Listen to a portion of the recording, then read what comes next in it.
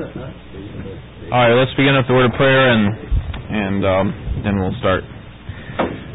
Lord, thankful for the past, present, and future work of sanctification that you are doing, that you have done, and that you will do.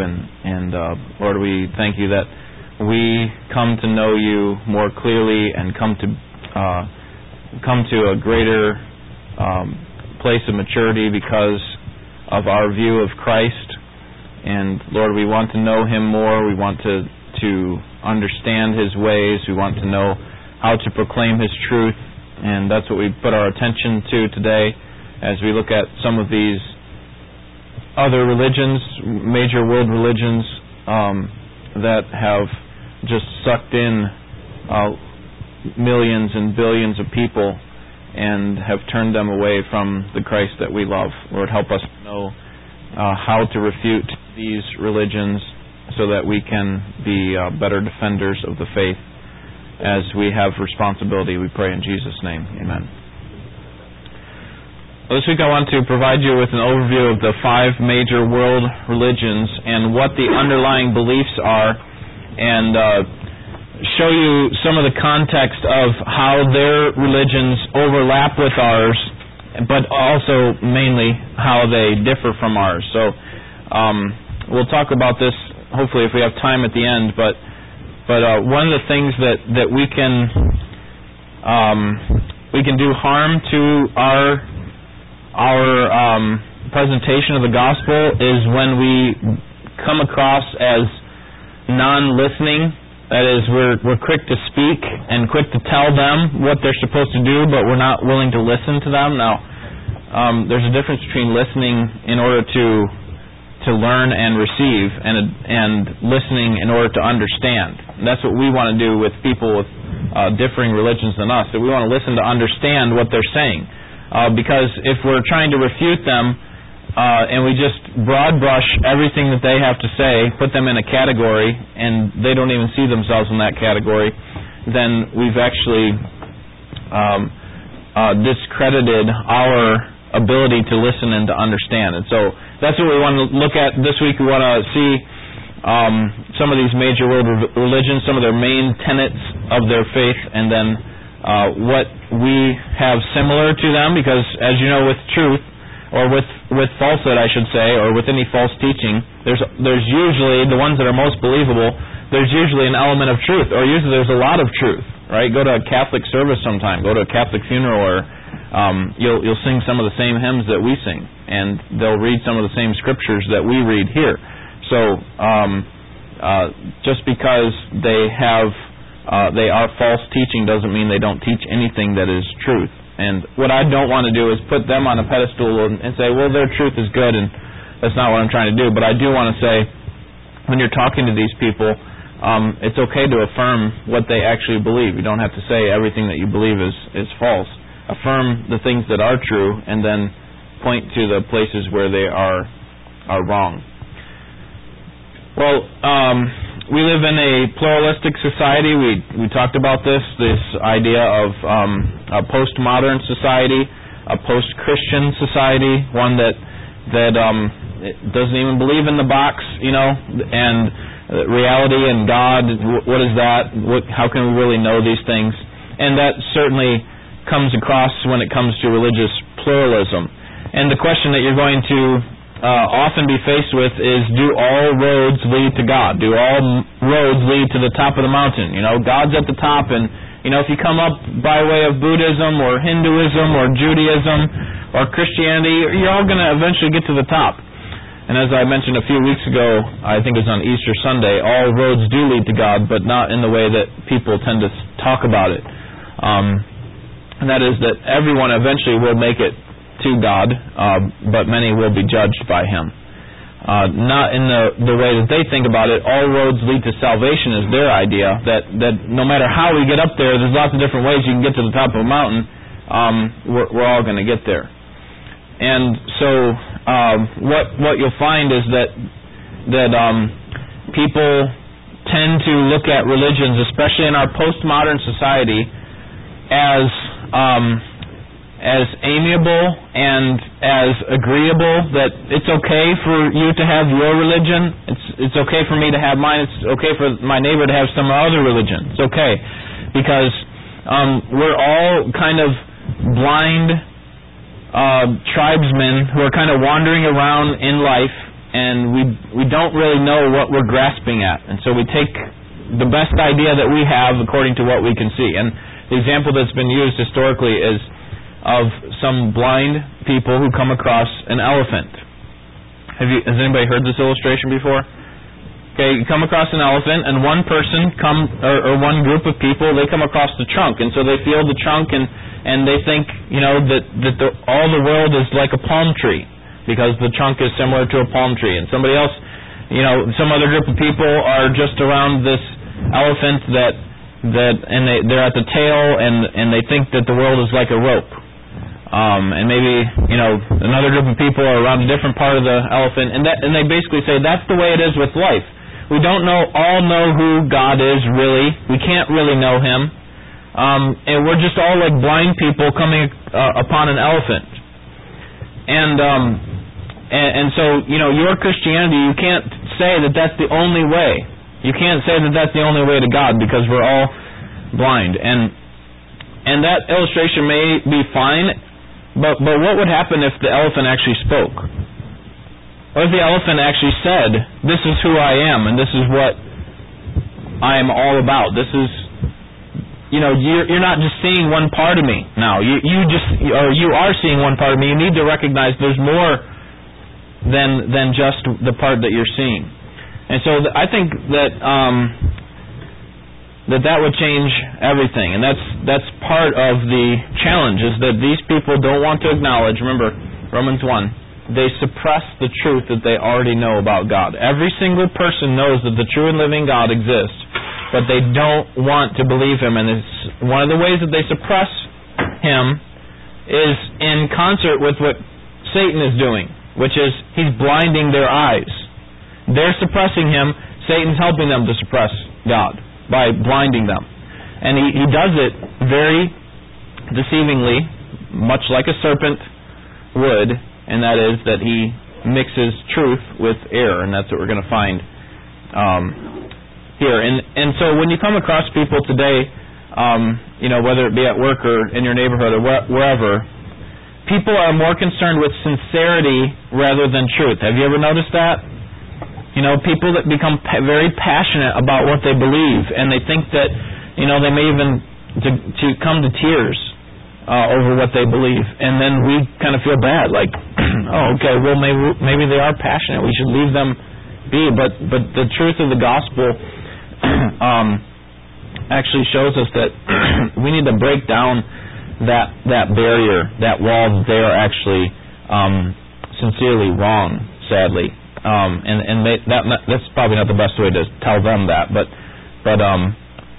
they are following things that are very attractive, but are surely misguided.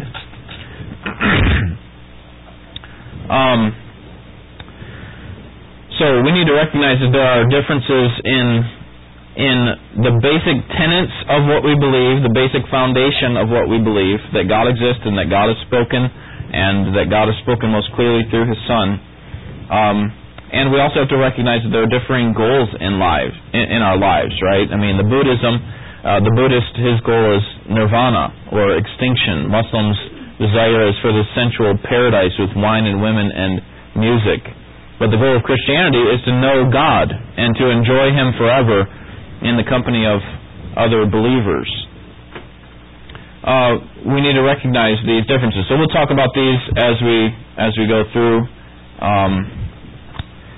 The bottom line is that we can't adopt a view that says that all religions are just different ways to reach to the same place, that is, to get to the top of the mountain. We can't adopt that view. That is pluralism. That is just saying, what Jesus said in John 14:6 is not true. When He said, "I am the way, the truth, and the life, and that no one comes to the Father but through me," He was a liar or mistaken. Okay, so to take that sort of view that says all religions are okay, we should just coexist, and It's okay for you to believe what you want to believe. That is a lie of the devil.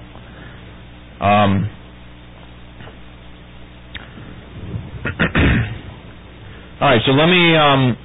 this is not going to be comprehensive in the summary of these 5 major world religions, and hopefully at the end I'll show you how we can break down some of their walls as we're talking with them.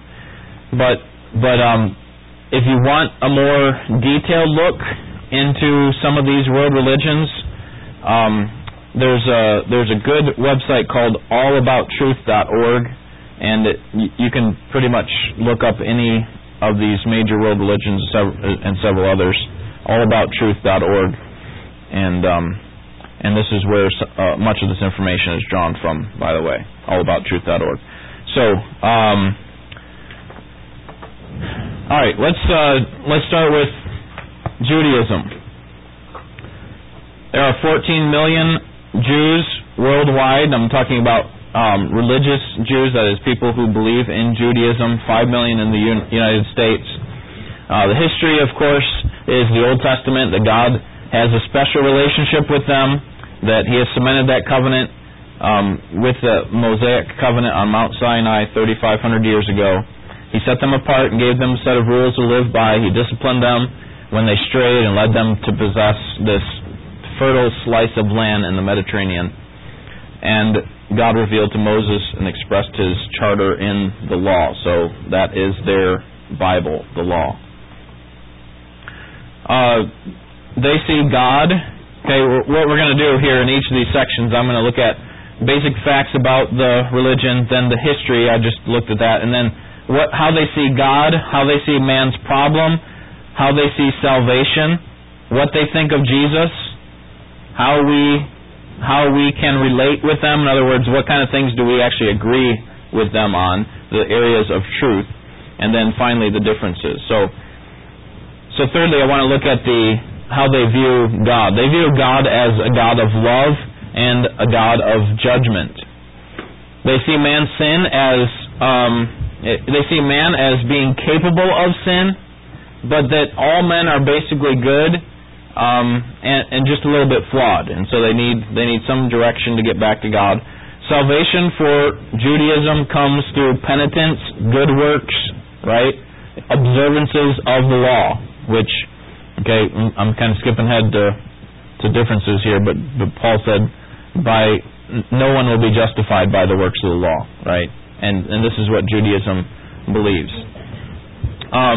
They believe that salvation comes through the moral observance of the law, and that sacrifice is important, but sacrifices are ultimately inadequate, and that there is a Messiah that is coming. They are waiting for a Messiah. So, their view of Jesus, obviously, is that He was that He was either a prophet or a heretic, and certainly not the promised Messiah, right? He's come and gone. He's not for us. He wasn't for us, and that's why He was shown to be a fraud in their view by the fact that He was killed, just like all the other leaders of these insolent people. Now, where we can agree with the Jews, obviously, are we believe in a principled moral code that human choice is real and has significant results. We also agree that there is only one God, Deuteronomy 6:4. I mean, there's a number of ways in which we agree with Jews. The difference is, however, the main difference is what? Right? It's Jesus. Okay?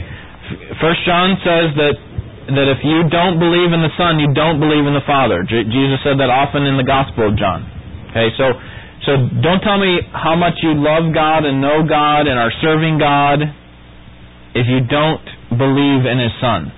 Okay, there are 3 proofs in the book of John, 1 John, for how we know we can know Him, and one of them is that we obey His laws, we obey God's commandments.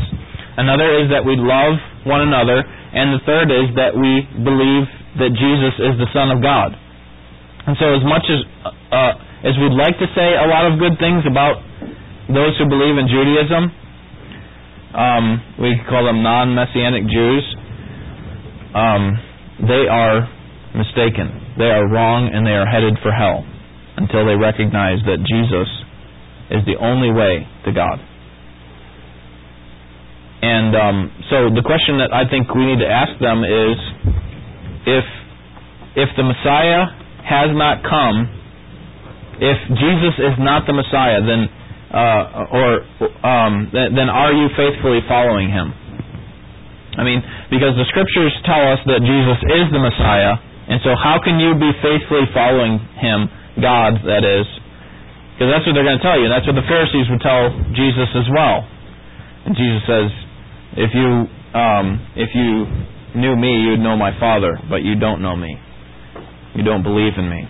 Anybody come across any non-Messianic Jews? Yeah, my favorite question to a non-Messianic Jew is, how do you get your sins atoned for today? I know what your law says. Your law says you need to have these animal sacrifices to atone for sins, but I don't believe you're doing that. And they're not doing that, right? How do you get them atoned for? Yeah. They usually have to. I'll get back to you on that if they don't. Mm-hmm. Do you have one that you work with, or? There's one there. Lives right behind us. Okay. He and I have many discussions about that. All right. Anybody else run into a non-Messianic Jew?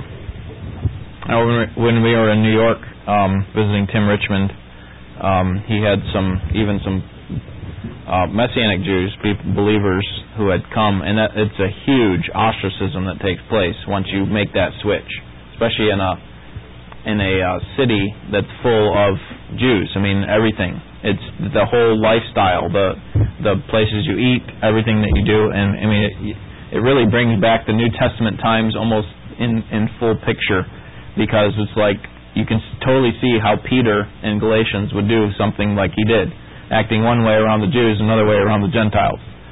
And not to excuse him, but you can totally see how much pressure there was. And they just have a whole community of people who just reject. And Tim's working hard there,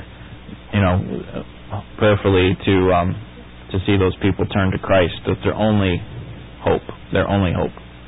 All right, we need to keep moving. Islam is next. Islam is the name of the religion. Muslims are the name of the followers of this religion. Islam is more than a system of belief. Their faith provides a social and legal system, and it governs everything about them. Their family life, law and order, ethics, dress, cleanliness, ritual, and observance, and religious observances as well. Facts about Islam: 1.1 billion people worldwide. It is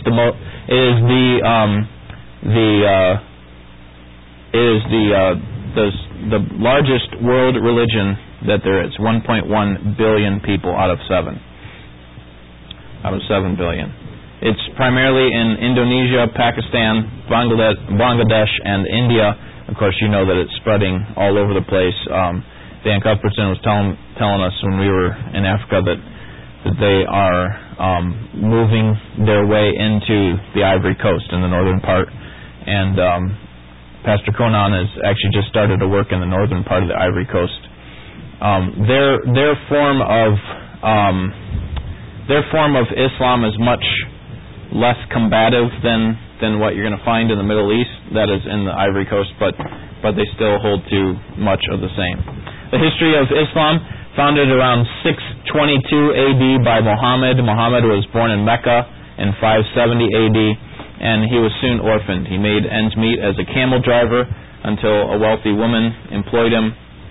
They fell in love and married, and then Muhammad had some sort of visions in a cave, apparently, and according to tradition, the Quran was dictated by him. Muhammad was the final messenger through whom Allah revealed the faith to the world.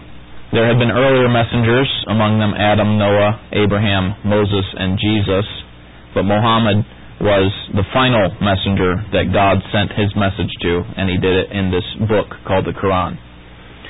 Muhammad began to teach in Mecca, gaining followers until there were too many, and the people were kicked out.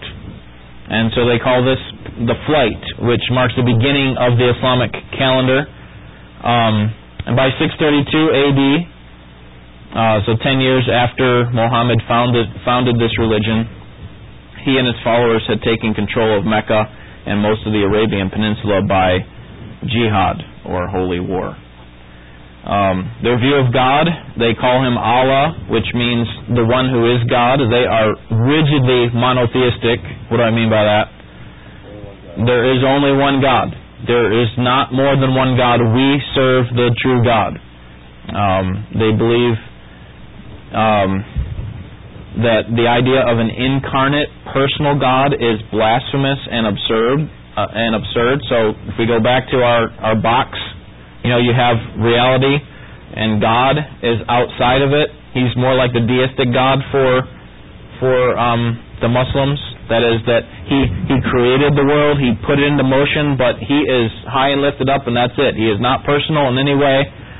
He has nothing to do with us. He did not come in the form of His Son. He's transcendent but not immanent. That's the way we described it a few weeks ago. They believe that God is all-powerful, created all things, is merciful and compassionate, that He has always existed and will always exist. So this is kind of interesting to think about. You don't really hear that too much, or you don't think that other world religions would believe that God always existed, but both with Judaism and Islam they do. As far as mankind's problem, they believe that man is capable of sin but not fallen or depraved in the Christian sense of the term. They believe that man has an innate capability of pleasing God perfectly, or at least efficiently. So we have the ability somehow to meet up to God's standards. And the way that we do that is through these 5 pillars of faith. First, confession. Their confession is there is no God but Allah, and Muhammad is the apostle of God. That's their confession. You need to make that confession if you want to be pleasing to God. Secondly, prayer 5 times a day. Fasting during Ramadan, specifically the 9th month of their calendar. Almsgiving to the poor, 2.5% of your savings goes to the poor. And then this pilgrimage to Mecca at least once in a lifetime. It is crucial for you to get over there. They also believe that salvation is with the goal of pleasing Allah and is achieved by religious observance, and that it's necessary for you to become a Muslim to repeat the confession and to mean it. So they expect you, if you're going to become a Muslim, to say this statement and then submit to the teaching of Islam. They hold their beliefs very seriously, and they're very observant about what they believe. Christ, Jesus, they believe that He was a sinless prophet. They believe that He was a sinless prophet. Okay, so there are some things that we can agree on with that regard, but they would never call Him God. They don't think that this is God in human form. They don't think this is the Son of God.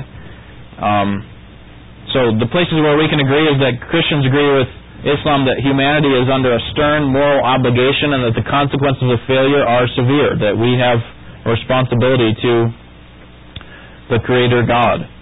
According to Islam, no sacrifice is needed to be forgiven, only faith in Allah, sincere repentance, and obedience to Islamic law. The difference is, the Muslims claim that both the Old and New Testament have been changed, and therefore they don't see our Bible as trustworthy. Instead, they use the Quran. They believe that God had to give this other book because when He gave this message to His people, to His prophets, it became corrupted over time, and that's why He had to send it to Muhammad in 622 AD. They don't deny Judaism or Christianity. They think it's a part of their history. They actually include it into their faith. They think that Abraham was a Muslim. In their mind, everything is Islam. What we need to explain to them is, and it's not an easy task, is that God was consistent in His revelation and will continue to be until the end. God's primary purpose, however, we need to help them to understand, was not to establish a religion, but to establish a personal relationship. And that's a huge difference that we would have. Obviously, the primary difference, again, is who is Jesus? Okay, who is Jesus? What did He come to do? And what are we supposed to do? What are we supposed to do in order to follow Him? What does He expect of us? We believe that Jesus is the Son of God, and the moment you begin talking about Jesus in that way, they will get offended, because they think that somehow God the Father would have to come into a relationship, some kind of a intimate relationship with a woman in order for a son to be created. Okay, so that's going to be difficult to try to get past that sort of idea. We have to clarify that Jesus is the Son of God. He has been the Son of God eternally. He's always existed, but that we also believe that there is only one God. That's the Trinity. And that's the final major issue that we must be addressed. They're going to say, you believe in three different gods, God the Father, God the Son, and God the Holy Spirit. We would say we believe in one God in three persons, and that's what I think is consistent with the Scriptures. The other thing I didn't mention about Jesus with regard to their understanding is they believe that He did not die on the cross according to the Quran. It says they killed Him not, they crucified Him not, but it was likened unto them. They killed Him not knowingly, but God raised Him, and God is most merciful of merciful. So in their mind, this verse is saying that God was so merciful He could never allow such a wonderful, sinless prophet as Jesus to die, and therefore this is kind of their way out, that He somehow still lives without dying. Alright? How many of you have actually spoken to a Muslim about their faith? At any time, okay? Neighbors, co-workers. I went to school in Dearborn and to college. Yeah, there's a few there. And I also worked in Dearborn, and so we have people at Jackson Dawson that are Muslim in their faith, and so lots of opportunities to talk to them, and these kinds of things are what hold them back. But they are very sincere about what they believe. I mean, you flying across overseas and things, you see even Muslims will go back, find a place to somehow like figure out which direction to pray and everything. They are rigidly concerned about following these things. So, any thoughts on that? Two points I'd like to point out. One is their view of salvation is they actually, you follow 5 pillars, or even that is it's at Allah's discretion. Yes. And when you get judged as to whether you go in or not. You could follow all 5, live perfectly as a Muslim, and still get thrown into hell. But the only way you're guaranteed salvation is through martyrdom. You're a martyr for Allah, you're in. Mm-hmm. No matter what. Yeah. That's why it's not so easy for them to find volunteers to martyr. And the second one is they're waiting for someone to come back called the Mahdi in the HCI. And that's their prophet that's returning. It's not God, it's the prophet that's returning. He's going to set all things straight. And there'll be somebody with them. Jesus Christ is going to be with them. So the verses about Jesus coming back, well, yeah, they believe that too. But He's coming as a subordinate to this Mahdi. This is their prophet that's supposed to actually come up out of a sewer. I'm serious. That's something to hope in. Yeah, that is. Yeah, your first point is a good one too. Is because they can actually work out all these commandments and things and still not even be sure that their Allah will accept them. All right. Well, we got to keep moving. Hinduism. There is no single Hindu idea of God. So you're going to find all sorts of various ideas when it comes to Hinduism. All souls are eternal in their view and are accountable for their own actions. This is where karma comes from. Actually, Hinduism and Buddhism both believe in karma. That is that what goes around comes around. If you do bad to someone, bad's going to come to you, and if you do good, someone good's going to come back to you, and that sort of thing. They deny the Trinity, the deity of Christ, the atonement, we are sinful, and that salvation comes by a sacrifice through Jesus Christ. Instead of resurrection, they believe in reincarnation. This is probably the second largest world religion. 1 billion Hindus in the world, most of whom are in India, the United Kingdom, or the United States. They do not separate religion from other aspects of life. For Hindus, in India specifically, Hinduism is an inextricable part of their existence. It is part of everything that they do. That's why it affects, whether or not they kill animals, right? It affects their diet, their politics, everything. So Hinduism started about 3,500 years ago when the Aryan people conquered the Indian subcontinent. There's no specific founder or starting point, just kind of somehow came about and people started believing this. Hindu temples are the focus of religious life, but they're not a strong tradition of corporate congregational worship. Hinduism does not offer the same insistence on being the only truth as the faiths above. So the ones that we talked about before are like, hey, we are the only ones. Judaism, Islam. Hinduism is kind of like, that we believe there are other faiths. It's fine. We're all going to get there. And Hinduism is still actually developing as people tend to understand it. So their view of God.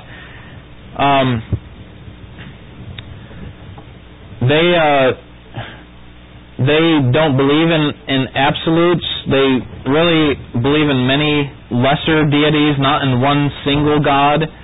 More, the idea is of many gods. Mankind's problem behind Hindu practice is the belief that every soul is trapped in a cycle of birth, death, and rebirth. Okay, this is the reincarnation idea. Every Hindu wants to escape this cycle, that this has been going on forever. Birth, rebirth, birth, death, and then rebirth, and it just keeps going on. And so we want to get out of that cycle is the idea. We want to get to this place, to the next life, and it depends on karma, on the goodness and badness of the deeds in the current life. And this is what's going on in the TV series Lost from a few years ago. They had all these flashbacks, flash sideways, flash forwards, and all that. And there's a struggle between good and evil, and what a person was in one time period was what they were in another time period, and eventually the goal was to get to this place of nirvana.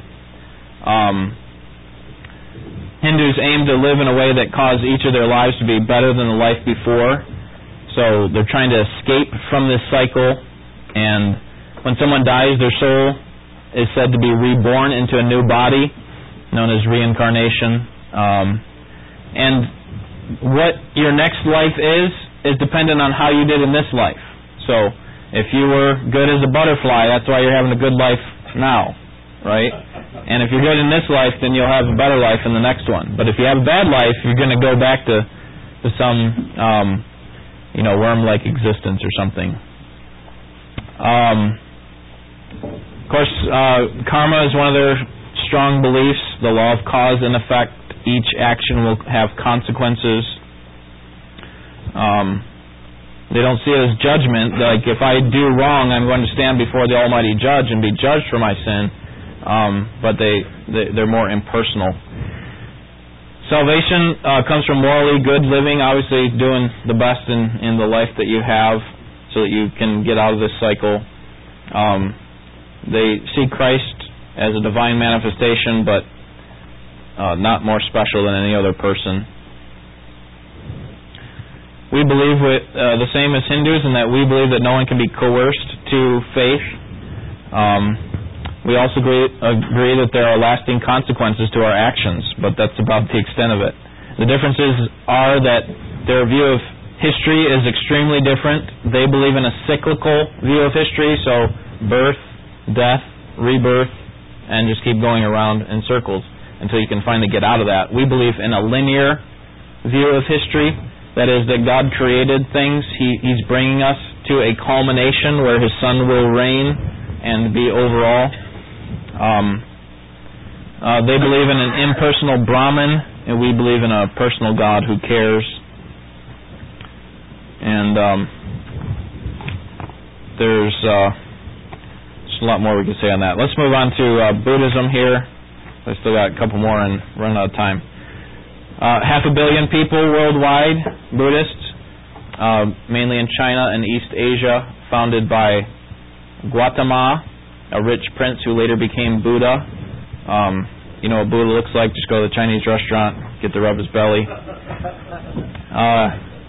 After living a life of sensuality and luxury provided to him by his dad, he left the palace to see the world, and he was struck by the transience of life and the problem of suffering.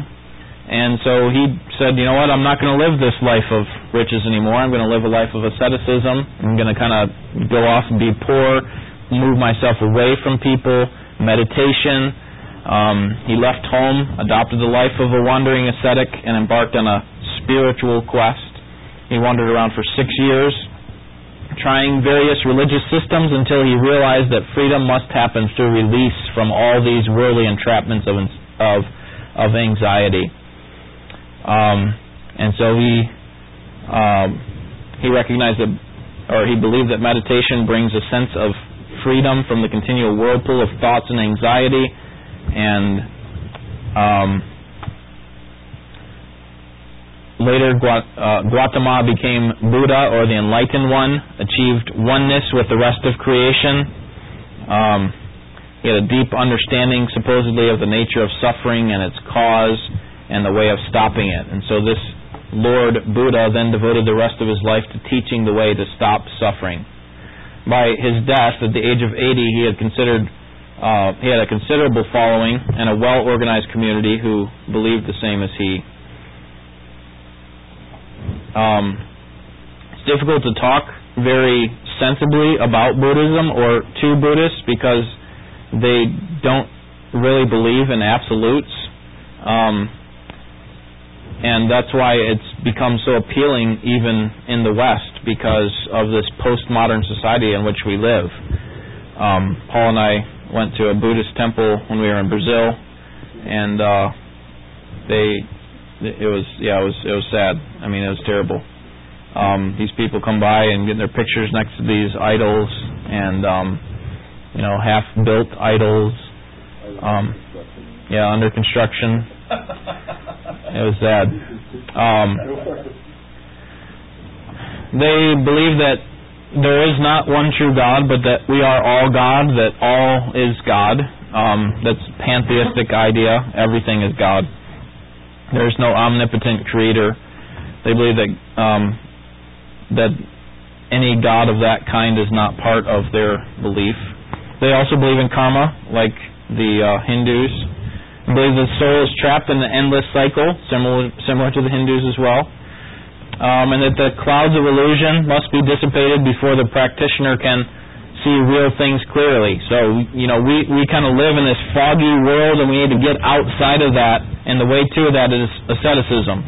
Getting away, moving to the poor life, the way of less entanglements, less distractions. They believe in the Four Noble Truths. To live is to suffer. Suffering is caused by desire. One can eliminate suffering by eliminating desire, and desire is eliminated by the Eightfold Path. The Eightfold Path is right view, right intention, right speech, right action, right livelihood, right effort, right mindfulness, right meditation.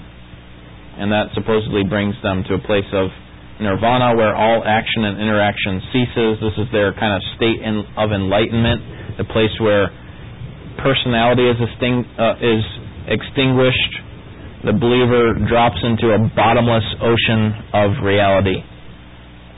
It's just so bizarre. Great wide nothing. Yeah, and it's just like trying to talk sense with someone who believes such nonsense. I mean, in the truest form of the word, nonsense is difficult. The analogy that is given here is the turtle speaking to the frog. I can't really describe the ocean since you only know the pond. The only thing I can do is take you there. So it's like that's the way you're going to hear it from a Buddhist. I can't really describe nirvana, but I can lead you there. They believe that Jesus was another teacher, that He led people to enlightenment, to nirvana, but He wasn't the Almighty God. He wasn't the Son of God. At best, He was just like another Buddha. We also recognize, with them that there is suffering and there is a problem of suffering in the world. But obviously our difference is that it's not that we need to eliminate desires. That's their idea. The way to eliminate suffering is to eliminate desires. And that's not the problem. It's not that we have desires. It's that we have the wrong desires. We need to desire the right object, the right thing, obviously, which is God, and knowing Him. The fifth major world religion is Mormonism. 20 million people worldwide, mainly in the United States and the West. Joseph Smith started this in 1805. He was born in 1805, and at the age of 14, he supposedly saw God and His Son, Jesus Christ, in his first vision. At age 17, Joseph was met by heavenly messengers who prepared for him this role of restoration of the Church of Jesus Christ to the earth, these latter-day saints. And so he was a prophet, just like those in the biblical times. And then in 1844, Joseph Smith and his brother were killed in Carthage, Illinois. And so the leadership of the church was passed along to Brigham Young, who was the senior apostle of the Church of Jesus Christ of Latter-day Saints at the time. The Mormon Church uses the Bible and the Book of Mormon as its primary authorities. The Mormon Church views God as the supreme being of the universe, but he attained that position over a long period of time. He gradually became the supreme being by living a perfectly righteous life. And they teach that God the Father has a body of flesh and bones. So that would be a huge disconnect from what we see in the Scriptures. God the Father does not have a body of flesh and bones. God the Son does. They believe that mankind's problem is that we are born into the world as spirit beings. Physical birth gives bodies to these spirits, so we're born as spirits and then we're born as bodies. And we all are born with an opportunity for free will, and that the physical world represents a period of probation. That the way we live here on this earth, once we have been clothed with our body, is going to determine what's going to happen to us in the next. If the deeds of the physical life are performed satisfactorily, then we can become a god in the afterlife and even produce spirit children to populate the world. Salvation, they hold that Jesus Christ overcame physical death and guaranteed physical resurrection to all mankind. However, spiritual death can only be avoided through personal obedience of God's commandments. So it's not in trusting in Jesus alone as the finished work that God did for us in atoning for our sins. For them, forgiveness of sins requires faith, repentance, and baptism by an approved Mormon priest. They see Jesus and Satan as spirit brothers and as sons of God. So one took one route and the other took... So they're kind of impartially born to God some way, and then Jesus took the good route and Satan took the bad route. And the Father chose Jesus and sent him to this earth, crucified on a Roman cross, so on. Similar to them, we believe in morality and obedience, but different from them, we recognize that we are unable to live a life righteous enough to meet God's perfectly holy standard. They say we can, and we can attain godness. We can attain godhood, supposedly.